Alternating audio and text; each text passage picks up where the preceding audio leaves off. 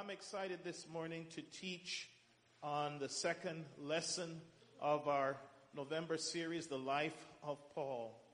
And, you know, we've been taught about Paul many times, but we focus more on his doctrines. But I wanted to, in this series, to give a little bit more background on his life, on how he came to the revelations that he did. Of course, that's what they were, revelations. What he preached was so different from what people were used to. And even today, to be honest with you, most of us don't get it. Amen. The grace of God is such an amazing thing. And when you see Paul's life, then you understand. I focused last week on all the things that he went through and how he was such a person of zeal, but in the wrong way, to the point where he was killing Christians. And that's why he spoke about himself as the chiefest of sinners, and how God really delivered him, and his perspective and where he came from gave him that revelation of grace to mean so much more, because he knew who he was. He knew what his life had been and how merciful God had been. And we're going to continue that today, and we're going to start off with where we ended last week, where he had been converted and he had gone off into the desert for 3 years. And there, in the 3 years, he had a personal one-on-one with Jesus. Amen. He says that in his epistle in Corinthians. He had a one-on-one with Jesus, and he received all those revelations, which why in 2 Corinthians he talked about he needed a thorn in the flesh to keep him humble. So we're going to dive into that right now. And of course, our theme scripture is Philippians chapter 3, verse 13, which says, "Brethren, I count not myself to have apprehended." And as every time I read this, it blows my mind, because this was near the end of his life. And he's saying, listen, I'm still fighting. I still want to learn more. I want to know him. Amen. I don't count as if I've achieved yet. I've not arrived yet. But this one thing I do, forgetting, and we went into that in detail last week, how you cannot let your past take you hostage.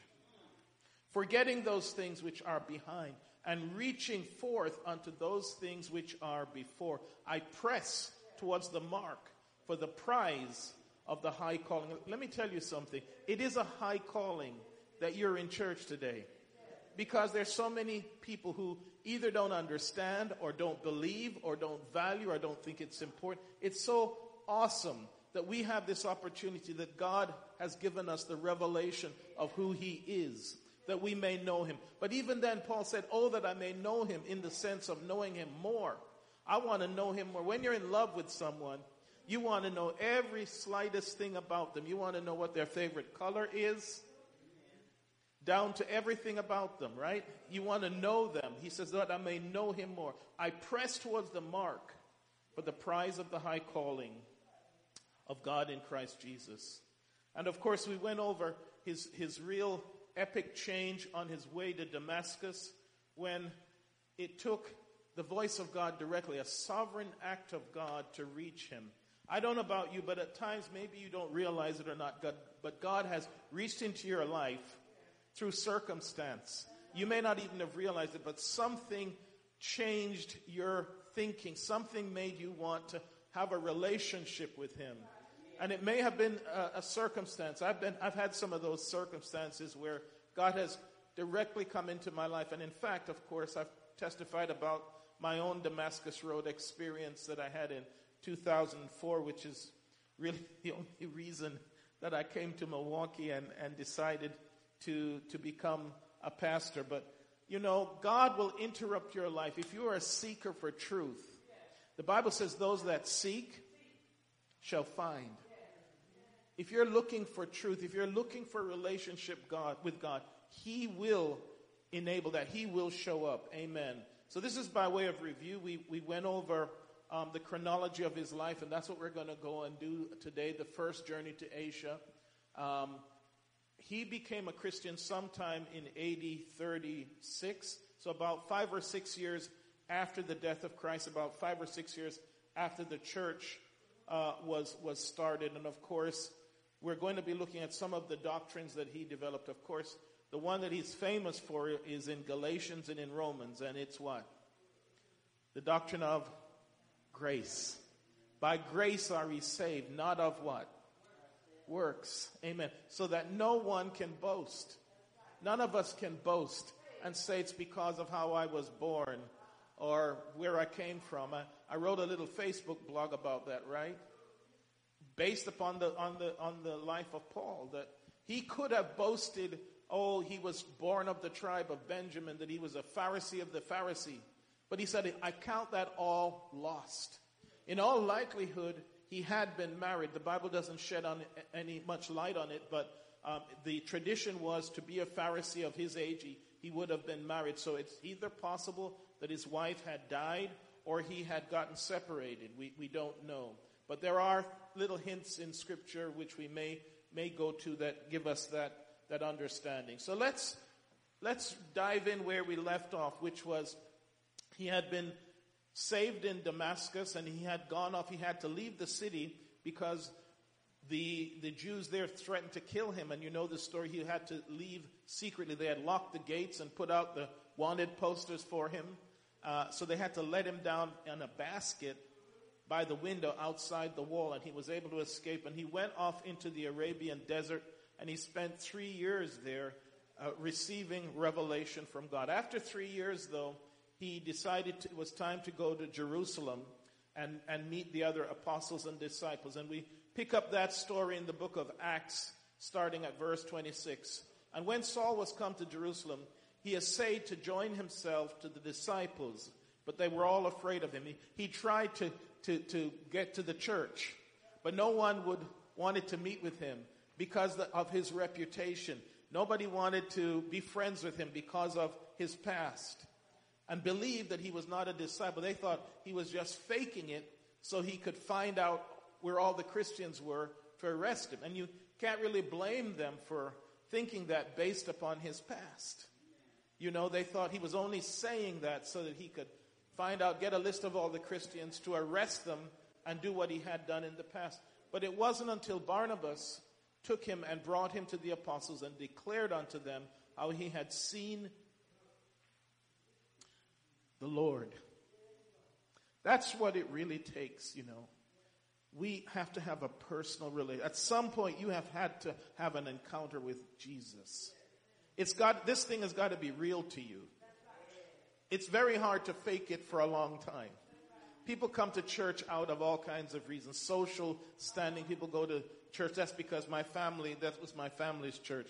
But if you're going to have a relationship, you have got to have a personal knowledge of Christ. Because in the early church, as I said, the reason you could tell is because they were under the threat of death. You didn't go to church for social reasons to show off your new Sunday best. No, because you were under risk of being arrested. You could have been executed. You did this because you believed it.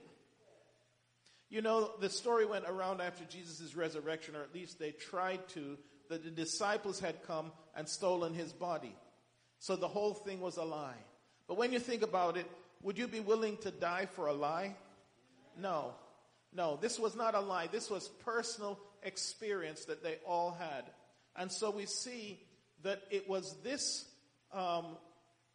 marker that differentiated, I think, the early church from today. You know, people come to church, as I said, for all kinds of reasons. But if you are going to really make it, you have got to have something in here that resonates, that puts you in love with God.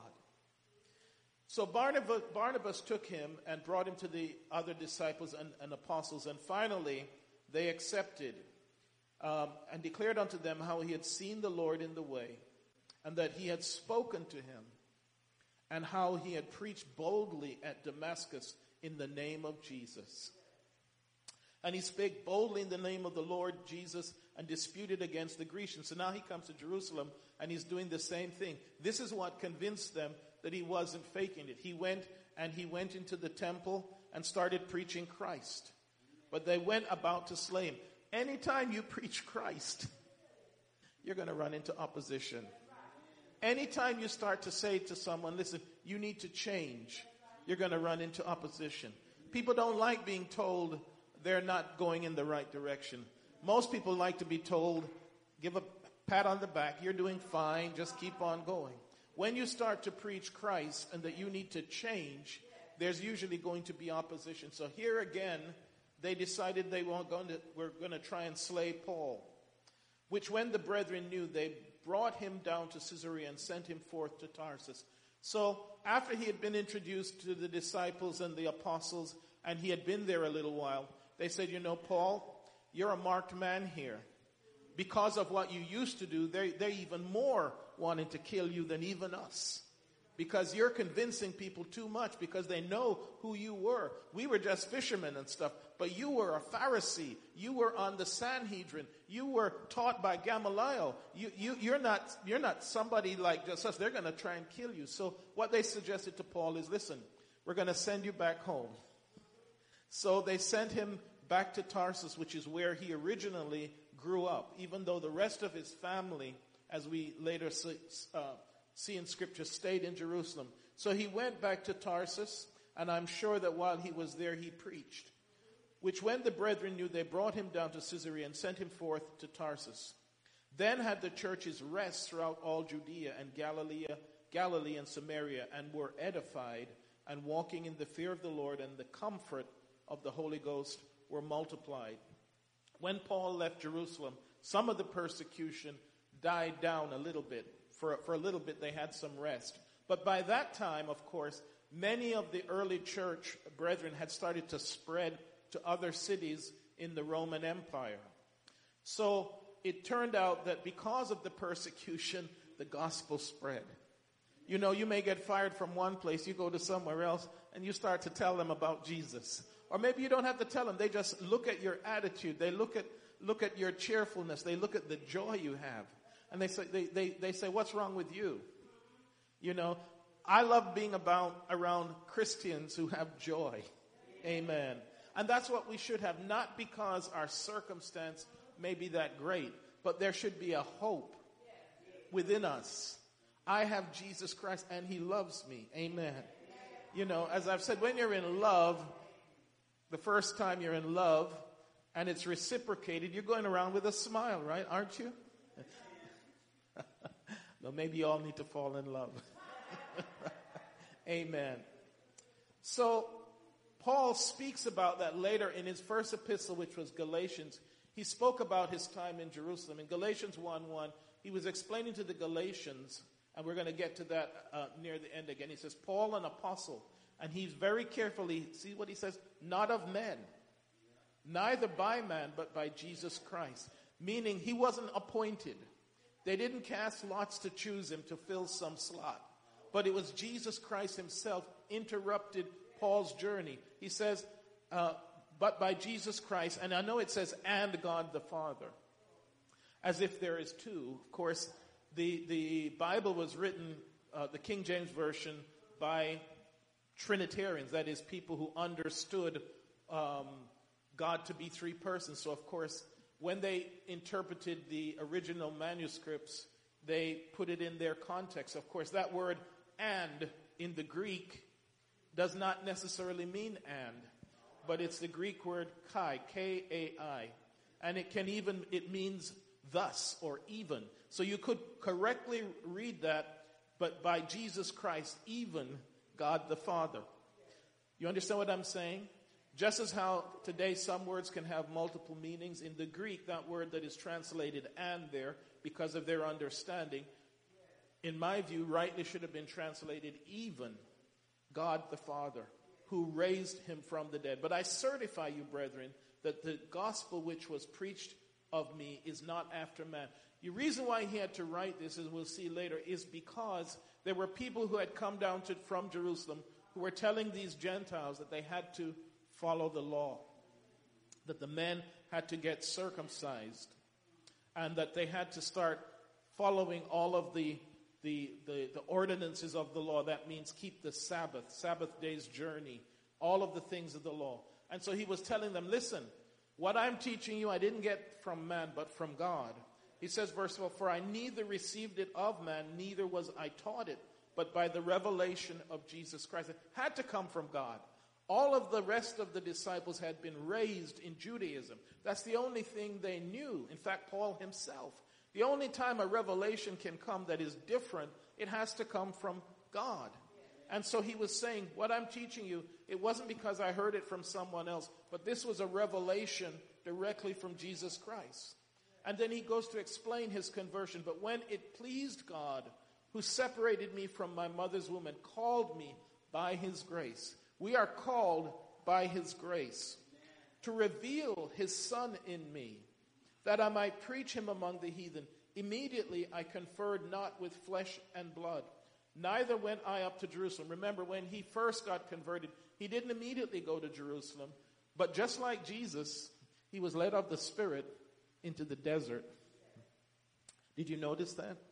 When Jesus was baptized, the moment Jesus was baptized, the Bible said he was led of the Spirit into the desert, and he was there 40 days.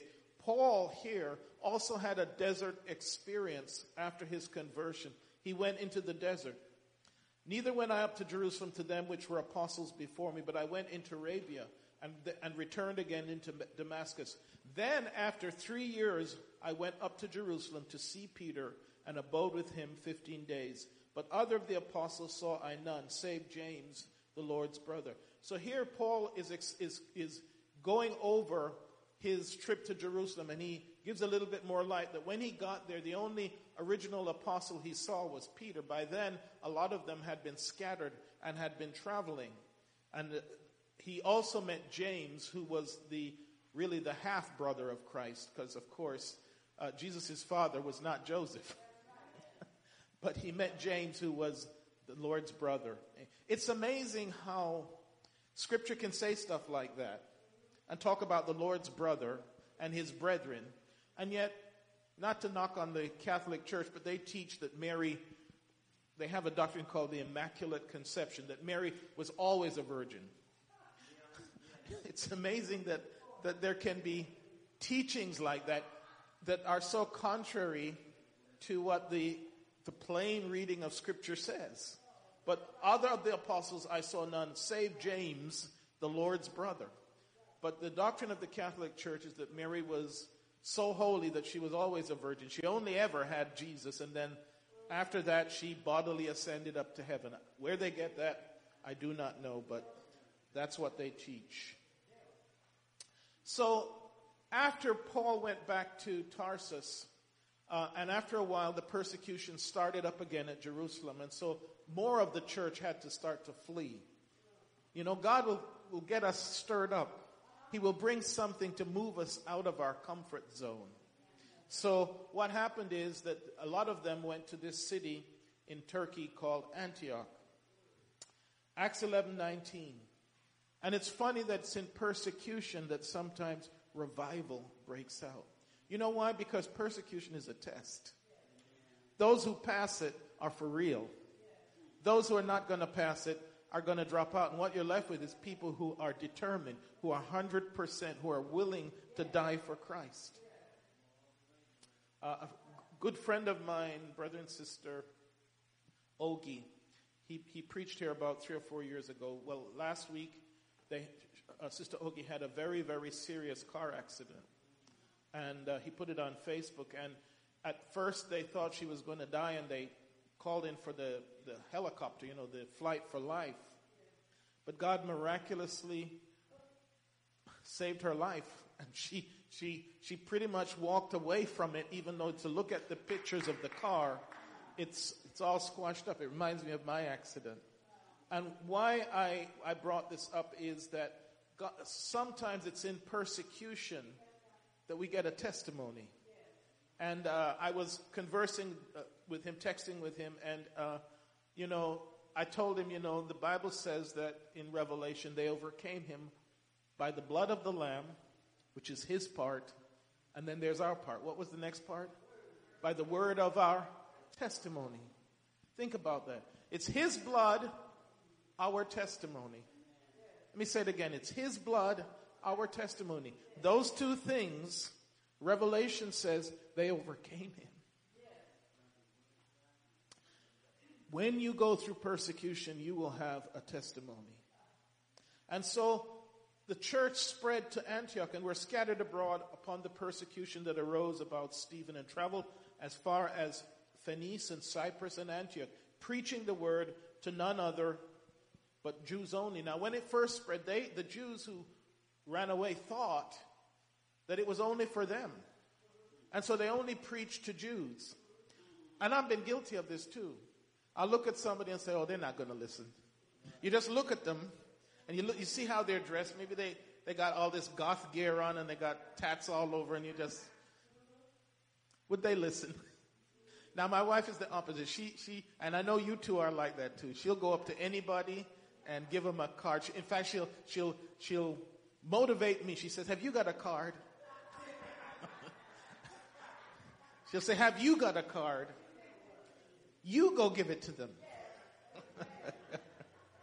And I'll dig around, and because she's motivating me, I'll probably go up. But sometimes we will write people off without even attempting to reach them.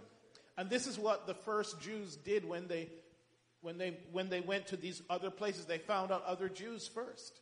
And they weren't giving the message to the whole world. They had forgotten what Jesus said, and this gospel of the kingdom must be preached to what? All nations. All nations. In fact, truthfully, that's the only limit to God's return. That Jesus himself says, then shall the end come. Then shall the end come. When this gospel has been preached to all nations, then shall the end come. And so at first they only went to the Jews. Then tidings of these things came unto the ears of the church, which was in Jerusalem, and they sent forth Barnabas, that he should go as far as Antioch. So Barnabas went because they had started a home missions church in Antioch, who when he came and had seen the grace of God, was glad and exhorted them all that with purpose of heart they should cleave unto the Lord. So he started preaching, and then you know what? Gentiles started to listen. And then Barnabas realized that he just didn't have all that it took to really minister to these Gentiles. So you know what he decided he was going to do? He was going to go to Tarsus and get Paul. It's quite amazing, really. So Barnabas goes to Tarsus and he says, Paul, there's a revival breaking out in Antioch. And I want you to come there and I want you to preach, to help me preach. Acts 11:24 says he was a good man and full of the Holy Ghost of faith. And much people were added unto the Lord. Then departed Barnabas to Tarsus to seek Saul. And when he had found him, he brought him unto Antioch. And it came to pass that a whole year they assembled together in the church and taught much people. And the disciples were called Christians first in Antioch. And I talked about that last week, who I think it was Brother Scott preached this message about they were first called Christians in Antioch. And of course, he said it in this way, it was a Sunday morning, and Barnabas comes in and he says, I want to introduce to you your new assistant pastor. And all those people that were there were from Jerusalem, whom Paul had tortured or sent to prison or had their relatives killed. And he's going to now be their pastor. His take on it was that's why they were first called Christians, Christ-like. Forgetting those things that are what? Behind. That's what we have to do. We have to forgive. When God forgives someone, we're not greater than God, are we? No, we have to forgive as well. And the disciples were called Christians first in Antioch. Before that, they were called people of the way. But they were first called Christians at Antioch. And I think his take on it was because of who their pastor was. Because of Paul. And so revival broke out at Antioch, and they were there a year. But then something else happened. God doesn't want us to stand still. Now they had become comfortable in Antioch. But that still wasn't the plan of God. He wanted this message to spread. So this is what happens next. And now there were in the church that was at Antioch certain prophets and teachers, as Barnabas and Simeon, that was called Niger. And it is very likely that this Simeon was the same Simeon who carried the cross. And this is not the study for tonight, but another study I will detail all the scriptures that will tell you that. and Lucius of Cyrene and Manaen, which had been brought up with Herod the Tetrarch and Saul. So there were some people there who were who had been saved, who were of high estate. They were in the company of Herod and had known Saul. And as they ministered to the Lord, and I want you to read the scripture slowly. As they ministered to the Lord. Now we will read that real fast and go on to the next part. As they ministered to the Lord. What do you think that means? What does minister mean? Serve. So what do you think the scripture is telling us? As they ministered to the Lord and fasted, something happened. The Holy Ghost spoke. As they ministered to the Lord. As I've been saying the last couple of weeks when we pray, instead of asking God for stuff, ask Him, Lord, what can I do for you? You know, maybe the Holy Ghost would speak to us a lot more if our attitude was here, Lord, I'm here to serve you. I'm here to do your will. What do you need? We'd get more direction because as they ministered to the Lord is when the Holy Ghost spoke and gave revelation and said, separate me, Barnabas and Saul, for the work whereunto I have called them. And when they had fasted and prayed and laid their hands on them, they sent them away. And that's what struck me when I was reading this scripture. It says, as they ministered to the... We have to ask ourselves, how much are we ministering to God? Do we do anything for God? You may say, well, God doesn't need anything. He may not need anything, but he does need you. He said he came to seek them which are lost. The Bible says he seeketh true worshipers. Great preacher, Pastor Arnold, preached this message and he said there's only twice in the Bible where God goes looking for people. You won't have to look for him. He will look for you if you are a worshiper. Isn't that something? If you start to worship, the Bible says angels start to gather around. God will come looking for you if you just start to worship, if you just start to thank him. Even in your situation, even in your trial, even in your tribulation. And I've been talking last week about meditating on scriptures. This one just really hit me. As they ministered to the Lord. Mean we can minister to God? Yes, we can. Yes, we can. We can serve him. Most of the time we want him to serve us. That's how we would prefer it. But it says, as they ministered to the Lord and fasted, that's when the Holy Spirit spoke up and gave direction. Verse 4, so they being sent forth by the Holy Ghost departed unto Seleucia and from thence sailed to Cyprus. So this was when Paul went on his first missionary journey. He didn't just decide, you know what, I want to be some great evangelist. I'm going to make a name. No, it wasn't even his idea. Do you get that? All they were doing was praying and fasting. And because they ministered to the Holy Spirit, said, listen, I'm going to choose Barnabas and Paul, and I want to send them out. So this was the start of Paul's first missionary journey. It was when the Holy Ghost said, separate me, Barnabas and Paul. So they being sent forth by the Holy Ghost departed unto Seleucia. So the first place they went was this island, and I put a map up there, called Cyprus. Well, they went from Antioch to Seleucia, which is on the coast, and then they took a ship to the island of Cyprus. And the first place they landed was called Salamis. And then they walked across the island. They journeyed across the island to the seat of government, which was called Paphos, which was on the coast, where the Roman governor, his name was Sergius Paulus.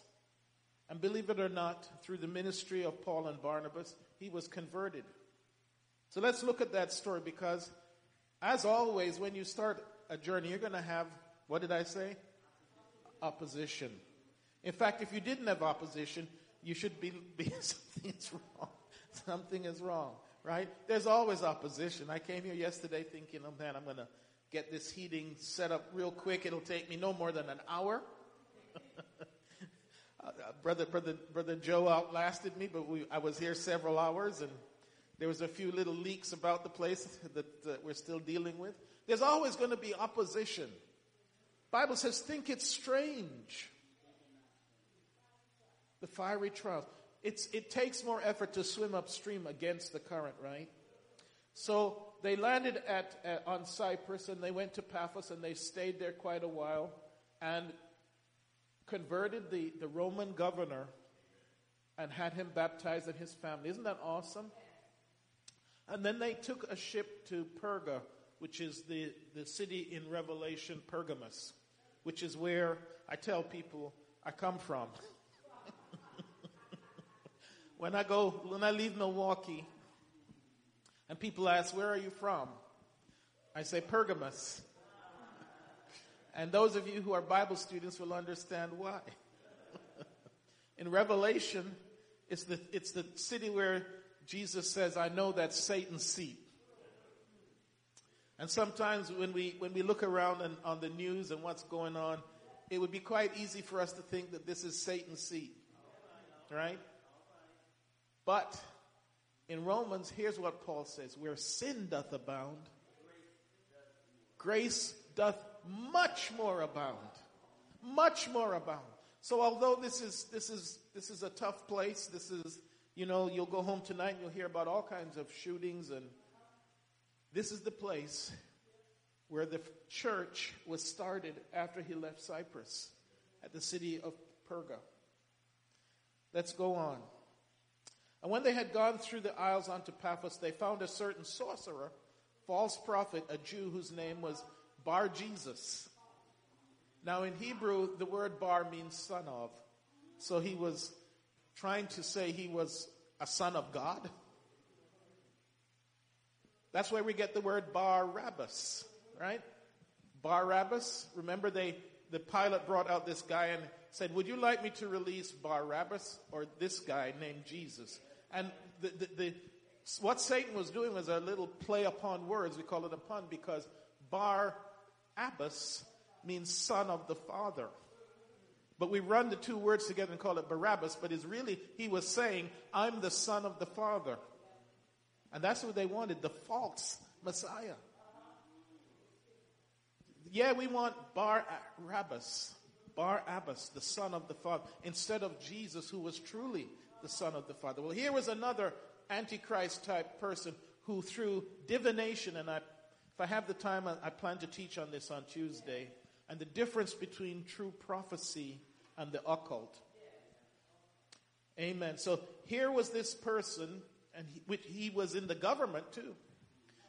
Wickedness in high places, which was the deputy of the country, Sergius Paulus, a prudent man who called for Barnabas and Saul and desired to hear the word of God. But Elymas, the sorcerer, for so is his name by interpretation, withstood them, seeking to turn away the deputy from the faith. But Saul wasn't going to back down. Then Saul, who is also called Paul, filled with the Holy Ghost, set his eyes on him and said, O full of all subtlety and all mischief, thou child of the devil, thou enemy of all righteousness, will thou not cease to pervert the right ways of the Lord? And now behold, the hand of the Lord is upon thee, and thou shalt be blind, not seeing the sun for a season. And immediately there fell on him a mist and a darkness. He went about seeking some to lead him by the hand. My father, in some countries, they're very big into witchcraft, and they have different names for it. In Jamaica, they call it obia. And so my father, who grew up in Jamaica, could tell you all kinds of experiences of things like that. And in the church that they had founded, they ran into all kinds of witchcraft opposition. And he recounted the story of God telling him to go to a certain person who was doing this and to essentially do what Paul said, rebuke them. But he said he was afraid. He was afraid of doing it. And he didn't do it when he was supposed to. And because of that, there were all kinds of consequences. I won't go into it right now. But these things are real. These things are real. They're not imagined. But let me tell you this. Greater is he that is in you than he that is in the world. Now, I have personal experience of this. I have had stuff, people trying to put stuff like that on me. But once I understood the power of the Holy Ghost, that's it. You can't touch me. As MC Hammer said, you can't touch this. And once I understood what was going on, and my dad explained it to me, what was going on, it didn't bother me after a while. I just ignored it and it stopped. But here in this case, Paul withstood this sorcerer, and now behold, the hand of the Lord is upon thee.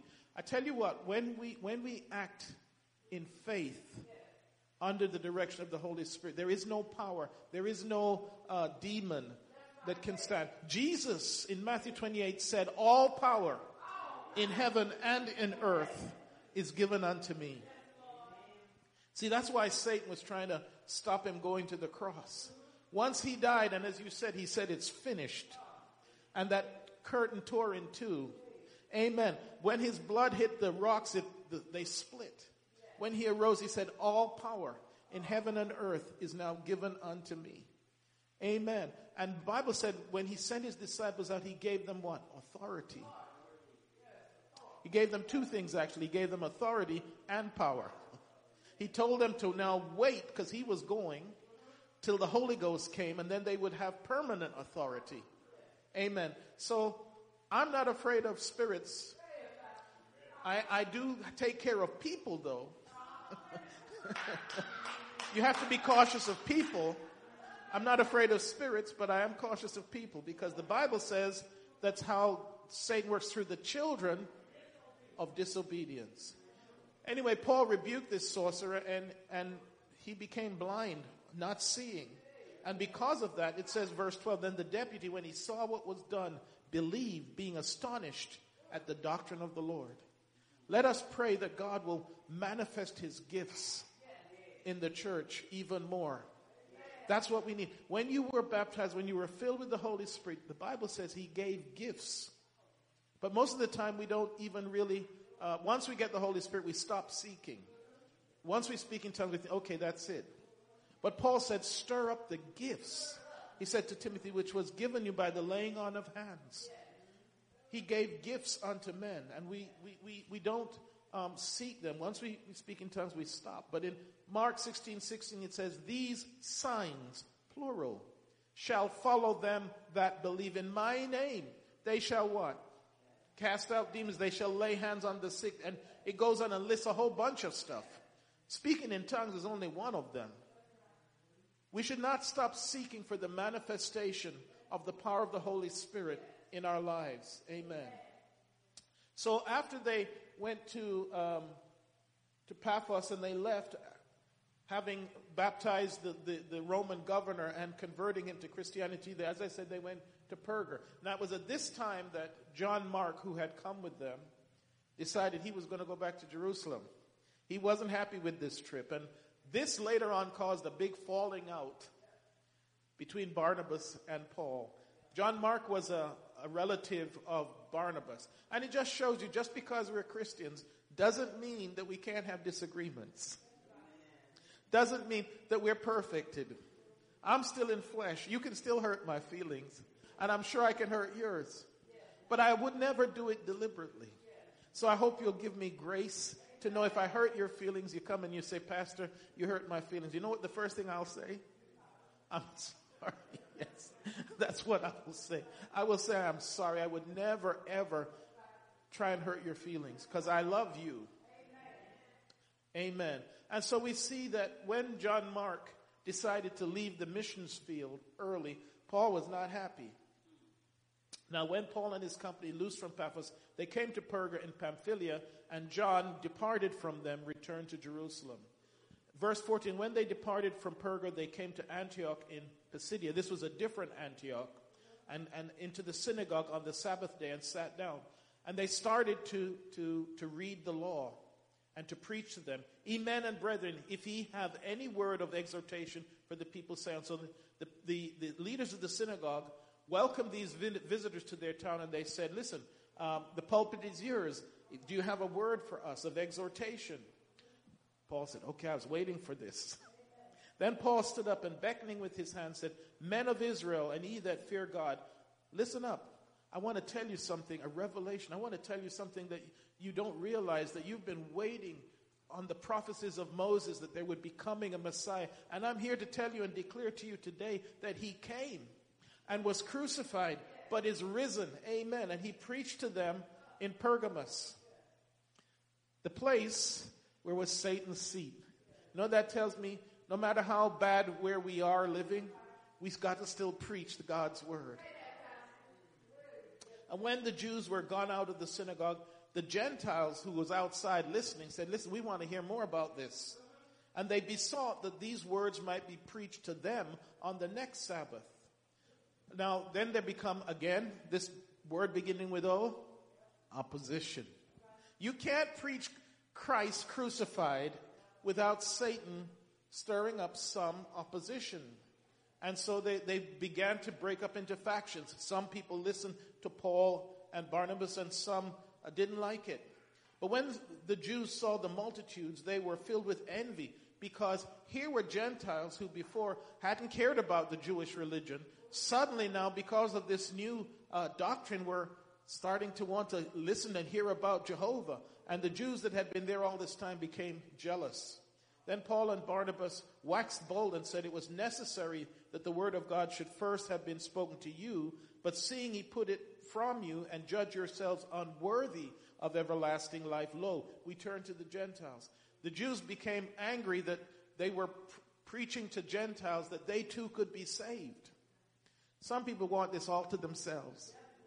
So I can be more righteous than you.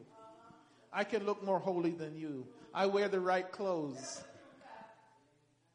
And I'm more holy than you and better than you. And they really didn't want their position as unique, because they believed they were God's gift. And they were God's gift. Paul later in Romans says the oracles were given to them first. But the thing that they all forgot was what God originally said to Abraham when he called him. He said, through you will all the nations of the earth be blessed. Through your seed will all the nations of the earth be blessed. It wasn't just to the Semitic people, not just to the Jews, but it was for all people. Amen. And verse 49, and the word of God was published throughout all the region. But here comes more opposition. But the Jews stirred up the devout and honorable women and the chief men of the city and raised persecution against Paul and Barnabas and expelled them out of their coast. They threw them out of town. The devil will want to throw you out of town when you start to preach Christ. Amen. But you know what they did? They did what Jesus had said to do. Shake off the dust and keep going.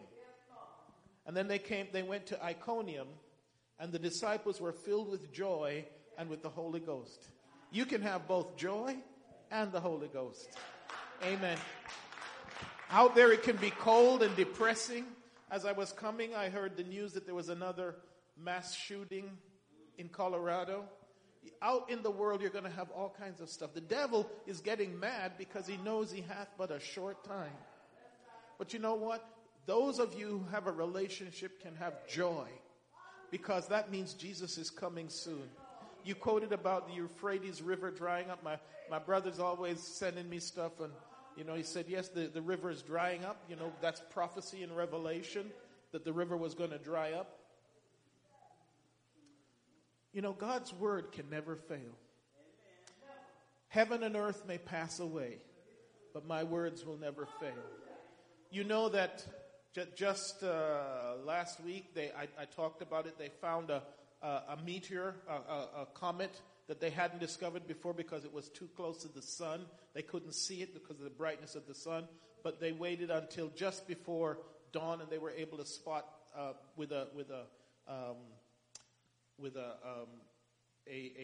machine, a satellite that they had put up. They were able to spot this comet that they just now discovered that is possibly, they say, can hit the earth. Of course, it can't hit the earth, they said, for hundreds of years. At least that's what they're saying right now. But I'm saying they know that there's more that they haven't discovered. They know that there's more that they haven't discovered. The Bible speaks about our time as men's hearts failing them for fear, because there are things that are going to be coming upon this earth. So after they left Pergamos and they were thrown out, they went to this next place called Iconium. And it came to pass in Iconium that they were both together in the synagogue of the Jews, and so spake that a great multitude, both of Jews and also Greeks, believed. But the unbelieving, do you see everywhere he goes, there's opposition. Now, are you surprised that there's going to be opposition to you guys? Every time I think, Lord, I've got it, everything's worked out. I've got it all figured out. I've got peace. There's no trouble in my life. Everything is smooth. Guess what? The Lord does not let it stay that way. It's almost like as soon as I get to that peaceful spot, I'm beginning to think, okay, I know how this works. It's going too good to be true. It's going to be too good. The Lord is not going to let me get this comfortable. That's been the history of my life. He's never let me get where I can just ease back and take my ease, because you know what? He wants me to be dependent upon him. Because guess when we pray? When we're in trouble. When we fast. It's when we're, unfortunately, that's human nature, right? Wouldn't it be great if we just prayed and fasted when we had nothing to ask God of? But the truth is that's not how it normally works. So the Jews at this place, Iconium, also stirred up the crowd. Long time therefore abode they, speaking boldly in the Lord, which gave testimony unto the word of his grace, and granted signs and wonders to be done by their hands. But the multitude of the city was divided, and part held with the Jews, and part with the apostles. And then when there was an assault made both of the Gentiles and of the Jews with their rulers, to use them despitefully and to stone them, they were aware of it and fled unto Lystra and Derbe. So persecution again made them leave to another place. That's exactly what Jesus said. He said, when they would not receive you in this place, don't stop. You go somewhere else and you start. So we went to Target and they said, you can't hand out pamphlets there. So we went to Walmart.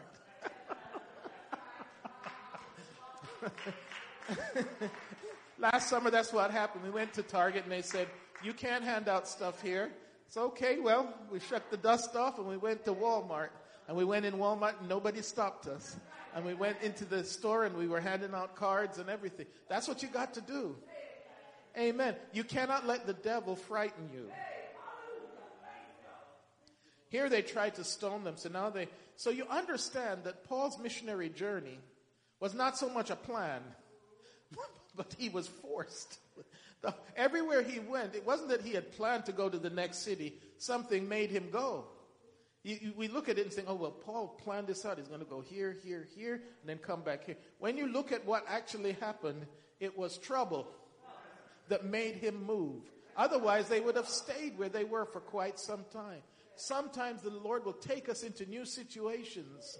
Amen. Because sometimes we're getting too comfortable. Amen. And so then they went to another place. They fled unto Lystra and Derbe, cities of Lycaonia, and unto the region that lie about, and there they preached the gospel. Now, because of the miracle that was done, the people tried to worship them. They brought garlands and brought cows to sacrifice to Barnabas and Paul, and started to call them by the Greek god names. And it says, verse 8, and there was a certain man at Lystra, impotent in his feet, being a cripple from his mother's womb, who had never walked. The same heard Paul speak, who steadfastly beholding him, and perceiving that he had faith to be healed, said with a loud voice, stand upright on thy feet. And he leaped and walked. When the people saw what Paul had done, they lifted up their voices, saying in the speech of Lycaonia, the gods are come down to us in the likeness of men. And so when Paul and Barnabas tried to stop them, they got mad. And then they wanted to stone them. And they did stone them. Now, notice something that happened. God did not protect them from being stoned. This is probably the second time that Paul was stoned. This time, it was very serious. Let's read it. With these sayings, scarce restrained they the people, and because they had not let them do sacrifice, and there came hither certain Jews from Antioch and Iconium, who persuaded the people, and having stoned Paul, drew him out of the city, supposing he had been dead. So they obviously knocked him unconscious, and in fact, if you want my opinion, they had killed him. That's just my opinion, and I'll give you the reasons why. Because they could tell when someone was dead, and they took his body, they dragged his body and left it outside the city. Howbeit, as the disciples stood around him, he rose up. So obviously, the disciples thought he was dead because it says they were just standing around the body. If they had thought he was alive but just unconscious, what would they have been doing? They'd have been trying to do something. But they thought he was dead too. But you know what happened? It was not his time. It says, howbeit as the disciples stood around looking at his body, he rose up and came into the city. And the next day he departed with Barnabas to Derbe. And when they had preached the gospel to that city, I'm running out of time. When they had preached the gospel to that city, they returned to Lystra and to Iconium and Antioch, confirming the souls of the disciples and exhorting them to continue in the faith, that we must through what? All right, I want you to say with me together, much tribulation. Did you see what Paul said here? Exhorting that we must through much tribulation enter the kingdom of God. God did not stop Paul from being stoned.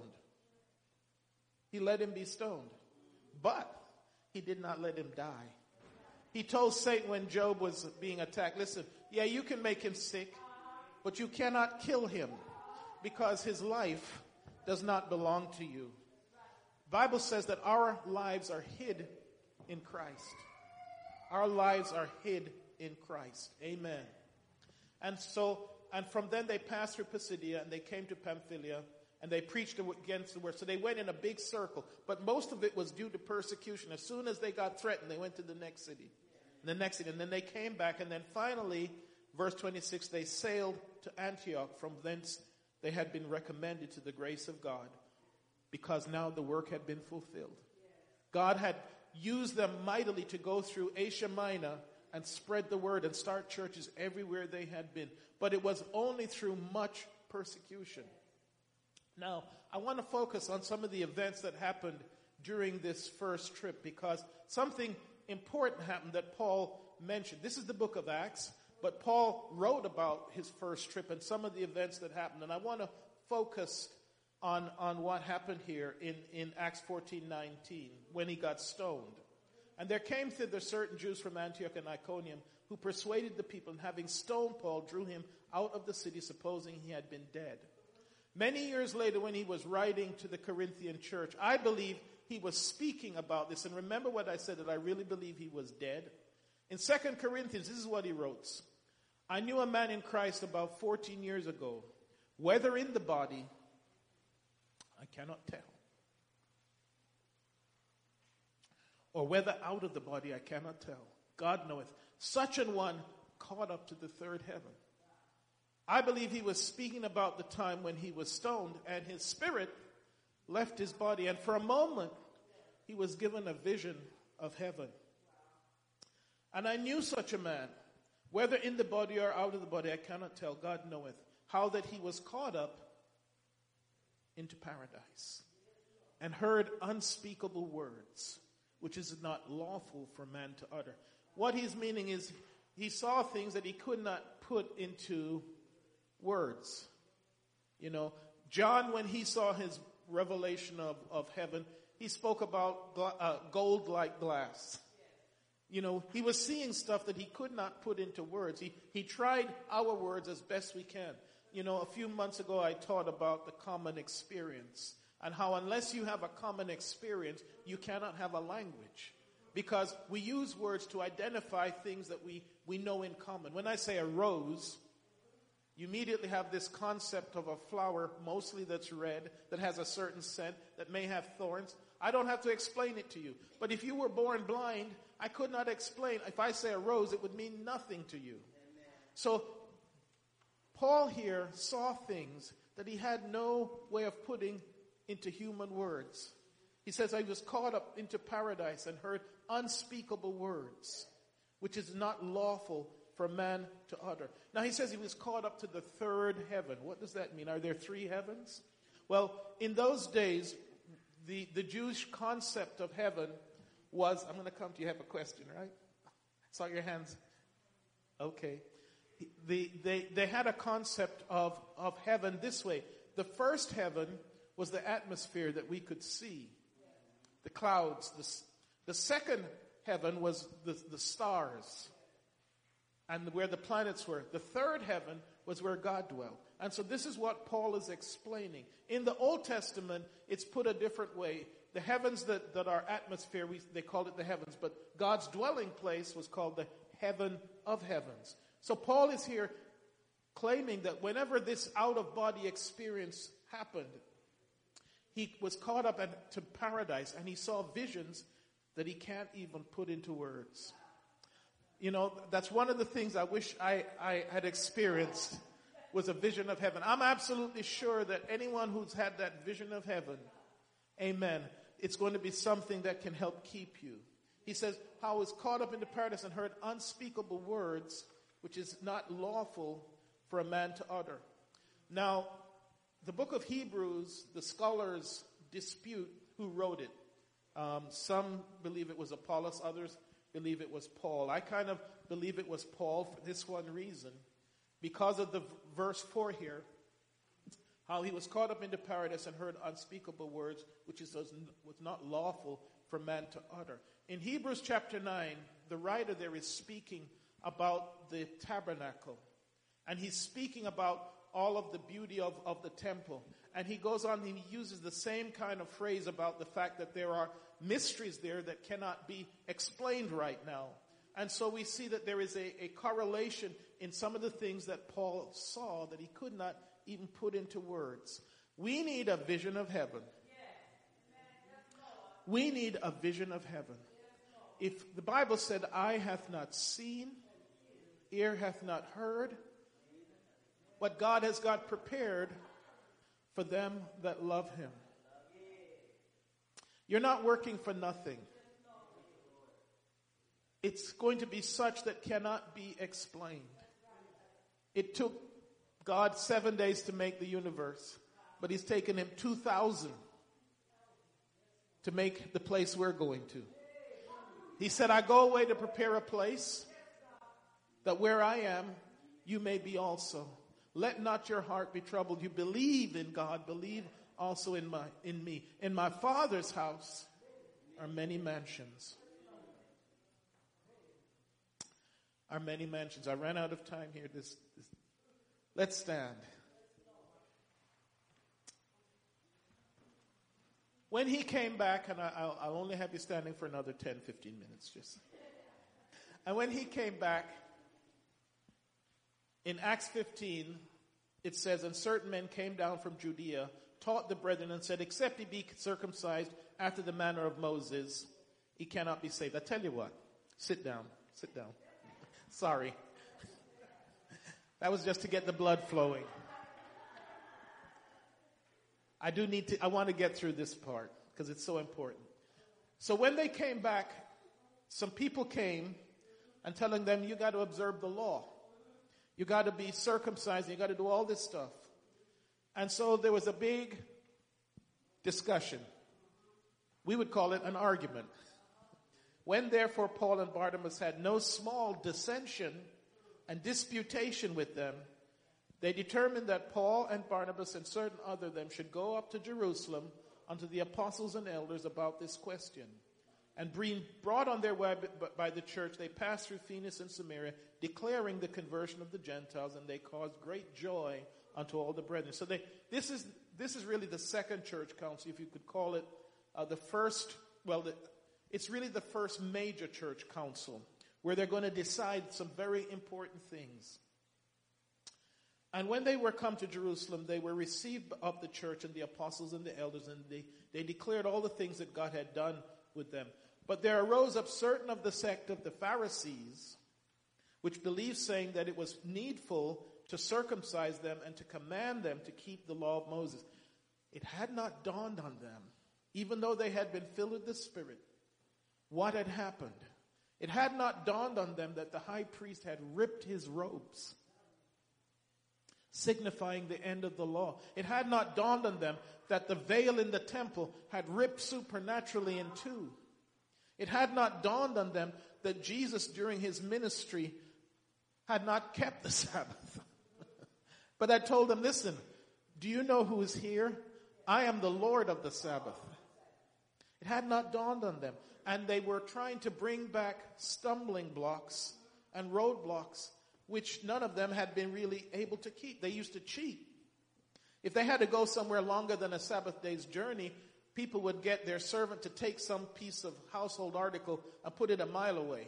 Then they could walk another mile because they were within range of something personal. You know, that's how they would always come up with things. Today, people who try and keep the Sabbath do the same thing. They drive. They don't walk to where they're going. Because they haven't understood that only the people who enter through Jesus are really experience the Sabbath day rest. I will cut this very quickly. So there was again a big discussion. And when there had been much disputing, Peter rose up and said unto them, Men and brethren, we know how that a good while ago God made a choice among us, that the Gentiles by my mouth should hear the word of the gospel and believe. And God, which knoweth the hearts, bear them witness, giving them the Holy Ghost, even as he did unto us, and put no difference. There's no difference. In Christ there's not Gentile, nor Greek, nor Jew, male nor female, and purifying their hearts by faith.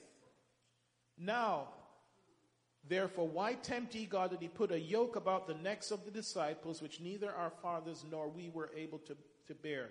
But we believe, and it's interesting, but Paul was not necessarily the first one to speak about grace by salvation. Here is Peter speaking. He says, but we believe that through the grace of the Lord Jesus Christ, that means unmerited favor, we shall be saved, even as they. Then all the multitude kept silence and gave audience to Barnabas and Paul, declaring the miracles and wonders God had wrought among the Gentiles by them. And after they held their peace, James answered and said, this is Jesus' half-brother, Men and brethren, hearken unto me. Simeon, that's Peter, had declared how God at the first did visit the Gentiles and to take out of them a people for his name. And to this agree the words of the prophet, for it is written, After this I will return and will build again the tabernacle of David, which is fallen down, and I will build up again the ruins thereof, and I will set it up, that the residue of men might seek after the Lord, and all the Gentiles upon whom my name is called, saith the Lord, who doeth all these things. And let me just skip to the last, and then we can stand. Therefore my sentences, or my word, is that we trouble not them which from among the Gentiles are turned to God. Now, shall I tell you what happened that most people don't realize? That in the early church they kept two different pathways. They let the Gentiles not keep the law, but still, those at Jerusalem were still trying to keep the law. Isn't that amazing? But we write unto them that they abstain. There were 4 things. Only 4. The first church bylaws were just 4 things. I'm going to get in trouble here now. When I went before the board to get my license, I told them, I said, we have to be careful that we don't become like other denominations where we let tradition become like thus saith God. Because there were really only 4 things. 4 things that the early church told the Gentiles specifically they should do. They should abstain from pollutions of idols, from fornication and from things strangled, and from blood. Isn't that amazing? That's all they told them to do. That's really amazing. And they wrote letters by them after this manner. The apostles and the elders and the brethren sends greetings unto the brethren which are in the Gentiles. For as much as we have heard that certain which went out from us have troubled you. I've been preached on in church. I had some platform shoes on. This is way back in the 80s. And the preacher got up and decided he would lay into me for having platform shoes. Not called my name, but it was.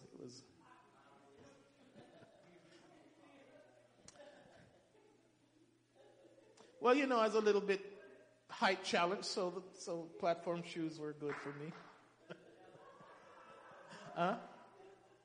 Bell bottoms. Well, some of you know that. For as much as we've heard that certain which went out from us have troubled you with words, subverting your souls, saying, ye must be circumcised and keep the law, to whom we gave no such commandment. It was this, I believe, that prompted Paul to write his letter of Galatians, which we'll do next time. We won't finish today. Which started him to put it into words, the doctrine of grace. Now you can stand. Amen. I marvel, he says, that ye are so soon removed from him that called you into the grace of Christ unto another gospel. This whole gospel is a gospel of grace. It's not about works. And this is where he said, which is not another, but there would be some that trouble you and would pervert the gospel of Christ. But though we are an angel from heaven, preach any other gospel that we have preached unto you, let him be accursed. He's saying, if I come back and have changed my mind, let me be accursed. As we have said before, I say now again, if any man preach any other gospel unto you than he have received, let him be accursed. It's by grace are we saved, not of works, lest any man should boast.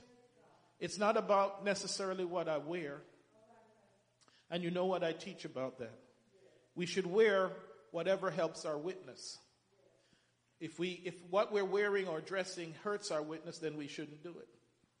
Right? That's as simple as that. It's not a question of measuring lengths or colors or whatever. It's, does this help our witness? If I'm dressed, will this help what I'm saying?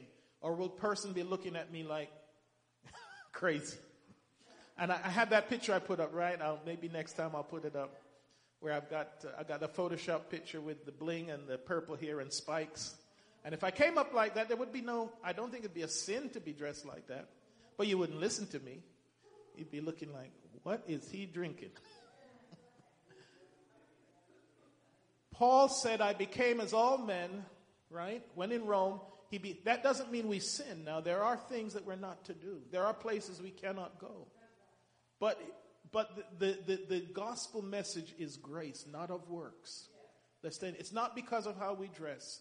Holiness is not something that we can make ourselves. Holiness is imputed to us through obedience. That's why the Bible says because Abraham had faith, righteousness was imputed to him. Amen. Next time we will look at Paul's writing to the Galatians and the Romans, because it's from all that happened with the big argument at Jerusalem that he decided to put it in writing about the God's grace. Amen. We're going to close this service. I hope you've been blessed. Amen. I hope you've been blessed. Understand that we're going to go through opposition. Wherever we go, we're going to go through opposition. I know she doesn't want me to mention this, but please greet Sister Nicole as she goes. She'll be gone for a few months. Amen. And we'll be praying for her. If we could bow our heads. Father, we thank you for your grace. Hallelujah. That extends above and beyond, Lord God, that even in Pergamos, Lord, hallelujah, that where sin doth abound, your grace doth much more abound. We ask, Lord God, as we go, Lord, that you will surround us with your presence, Lord. Bless our service to come. Lord, I pray, Lord God, that the word will go forth with liberty, Lord God, to touch. Bless our baptism that we're expecting, Lord God. We thank you right now. We give you all the praise and the glory in Jesus' name. Amen. God bless you. Amen.